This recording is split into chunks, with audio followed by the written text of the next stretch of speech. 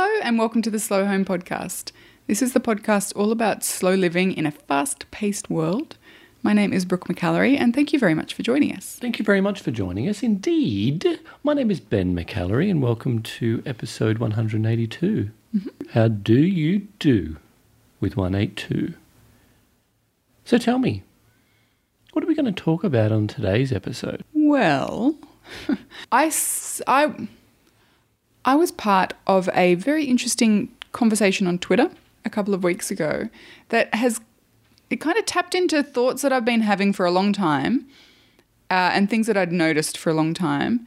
And as a result, I've really been, thinking deeply on the topic of this Twitter thread that I was part of. And it was essentially about gender and minimalism. And particularly, the beginning of the thread was rooted in the idea that the vast majority of popular or well-known minimalism writers are male and why that is. Okay. And I thought it was a really interesting question because I remember back in the day when I was first, exploring the idea of minimalism, and I've spoken at length many times about my thoughts on the label of minimalism and all the problems that I think that it has and why I don't really use it anymore. But back in the day, that's what I was reading a lot about. And I remember even then recognizing that there was definitely a trend towards most writers in minimalism being men. And there were things about that frustrated me because usually, at least until the minimalists came on the scene, they were married men and they had a partner who helped with a lot of the day-to-day stuff. So they were free. And look, I'm speaking in very broad brushstrokes here. And not specific to one particular person, but kind of free to deal with the higher level stuff. Macro terms rather than the day-to-day. That's right, because there was, at the time, I was a stay-at-home mum, so I was very deep in the everydayness of life, and there were a lot of things that I liked about minimalism, but so much of it was glossed over, by these writers, and it turns out that in a lot of instances that's because that's not where their head was at. Like they were looking at the very big picture stuff, which is very important. But when I was looking for practicalities, they were lacking for a while there. Okay. So that's a good wrap up of what today's episode's all about. Let's get into it. Okay.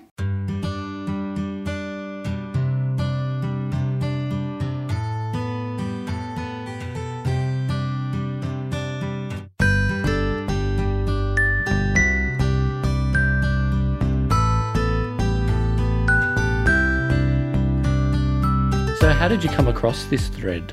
I was tagged in it, actually. Someone was kind enough to say that obviously not all minimalism writers are men and that there are a lot of really strong female voices in the space.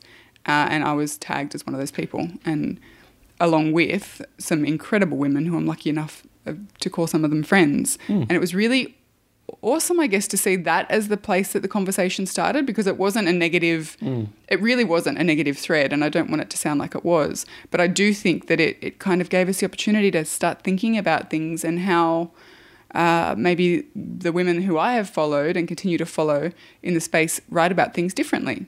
And I think that's necessary to have all perspectives. But let's go back to when you were first introduced to minimalism, the tag of minimalism, 7 years ago. Yeah. How did you find out about it? Leo Babauta. Yeah. Yeah. So, and I loved it. I loved everything he had to say because he spoke about things in probably not always, but what I remember that he wrote about were very broad brushstrokes, which is what I needed at the time.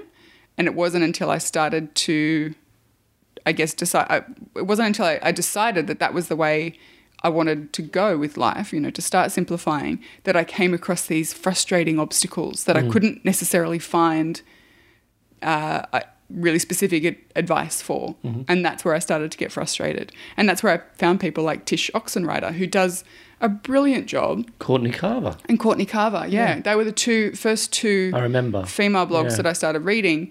And they both did a really wonderful job of being very practical, but not sort of rolling around in those tiny details for too long. Really practical, hands-on advice and then moving on. Can I make a really broad brush observation as well at this stage? Yeah, I'm sure that's a term.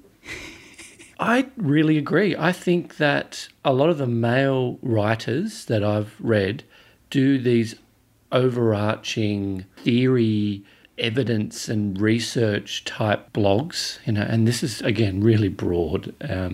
And they talk about, big changes in their life, whereas I think the more practical writers are mostly females in that they provide more of the advice and the real nitty-gritty stuff, like this is what you do in the home, this is what you do with kids, this is what you do with your partner. Do you know what I mean? Like, Yep.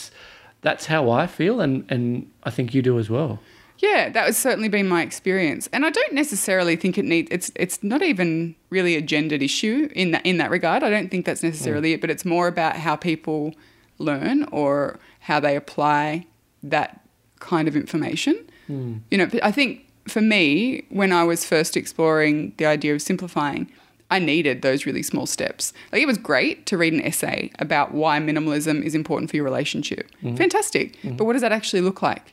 How do I apply that? What's one thing I can do this week that will impact my relationship in that way? That's what I needed, in addition to the motivation. So I think there's absolutely room and need for both ends. But I thought it was really interesting that still all the bestseller lists, as many wonderful, varied voices as there are in this space, all the bestsellers are still male writers. Yeah. And I'm just talking about Amazon in like the minimalism kind of niche. But I've had thoughts about this myself, and I don't know how I feel about the thoughts. But personally, I always found it, I'm constantly qualifying myself when I give advice or when I give a point of view. And that, I'm happy to do that because I believe those qualifiers, but that also dilutes what I'm saying to a certain point to make it more palatable or friendly. And I know a lot of best-selling writers in all areas, they don't do that. No, they don't. It's delivered from on high, and this is what I think, and this is my opinion, and this is what you should do. The end, no qualifiers. And I think that's what makes a best-selling book. It does. Yeah, it's that just stripped back advice, bang. It's that ballsy, confident way of putting it out there. Yeah, it is. It definitely is. And there's something about that, just taking a step back, the feedback that we get from our lovely listeners when we run that recent listener survey was that one of the big issues and one of the greatest challenges for a lot of people is convincing their partner to come on board with adopting a slower, mindful life. And that can include decluttering, which is tapped into minimalism. See, look at all those qualifiers.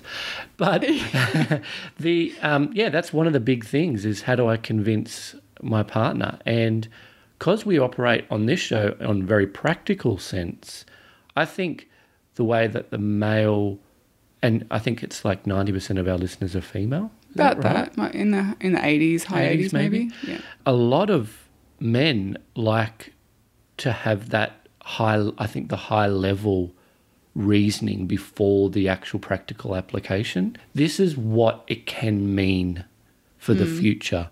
This is what it can mean on a very high level of how it can change.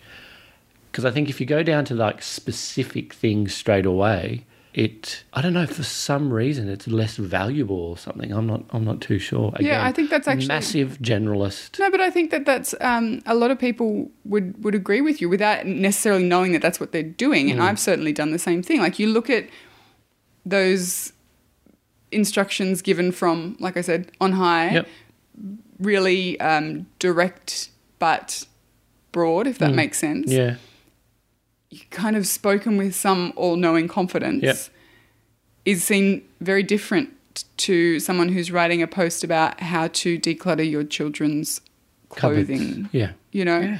And they're both really valuable, but I think it's just interesting. It really is. One type of writing is, well, look, you know what? I'm not going to say it's valued above others because I don't know what the percentage of outputs are. Like how many books are put out that are this kind of broad brushstroke picture of simplifying, and how many are practical. I have no idea. And whether or not the reason that all the ones that are up the top are where they are is because that's all there is. Yeah. Or if it's because there's some other bias at play. I don't know. Look, there's nothing particularly practical to take away from this episode other than... It's definitely given me a practical takeaway. And What? that's like, how can we join the dots? How can we join men's psychology and women's psychology and bring it together in a complete sort of package? And maybe it's us co-authoring a book. Oh, maybe. You just finished I your really second want to book. think about writing another book right now. That's exactly what let's talk about that off air.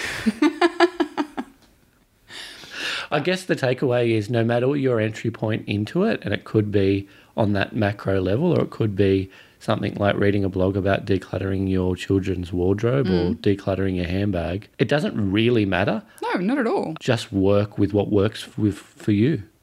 Yeah, I think you're absolutely right. I think it's a matter of starting where you are, first of all, and also understanding that I'm not having a go at anyone in this conversation. I don't think it sounded like it, did it? Stop qualifying. Yeah. See, this is what I do. This is what I do. I don't think I'm alone in that. This is what I do. I'd love to hear your thoughts. And just head over to the blog, I guess would be the easiest place to let us know what you think about this, or if you've got another perspective. I'm sure there's hundreds of them on this particular issue, but we're over at slowyourhome.com/182. Leave us a comment. Let us know your thoughts. Yeah. And also, Yeah. let us know your favourite writers and people creating stuff about simplifying and slowing down. And I'd love to get a broader picture of what people are reading and what you're loving at the moment, and who's speaking to you on the correct kind of level, who's resonating with you right now. Because it's constantly changing. There's always so many amazing voices coming into the conversation. Even this thread that I was part of on Twitter had lots of suggestions, yeah. lots of women who I had not come across before. I mean, obviously we've got Courtney Carver and Tish Oxenreider, Kate Flanders, but also Jennifer from Simply and Fiercely, Tammy Strobel from Rowdy Kittens, Tiny Ambitions, Britt from Tiny Ambitions, we've got Jessica Rose Williams. Like, there's lots of different voices that are emerging. Some of them have emerged before I did. And I think it's important to, I guess, broaden our horizons as well. Yeah, but anyway, let us know what you think. Let us know who you're reading, who you're loving, and have a good week, my friends.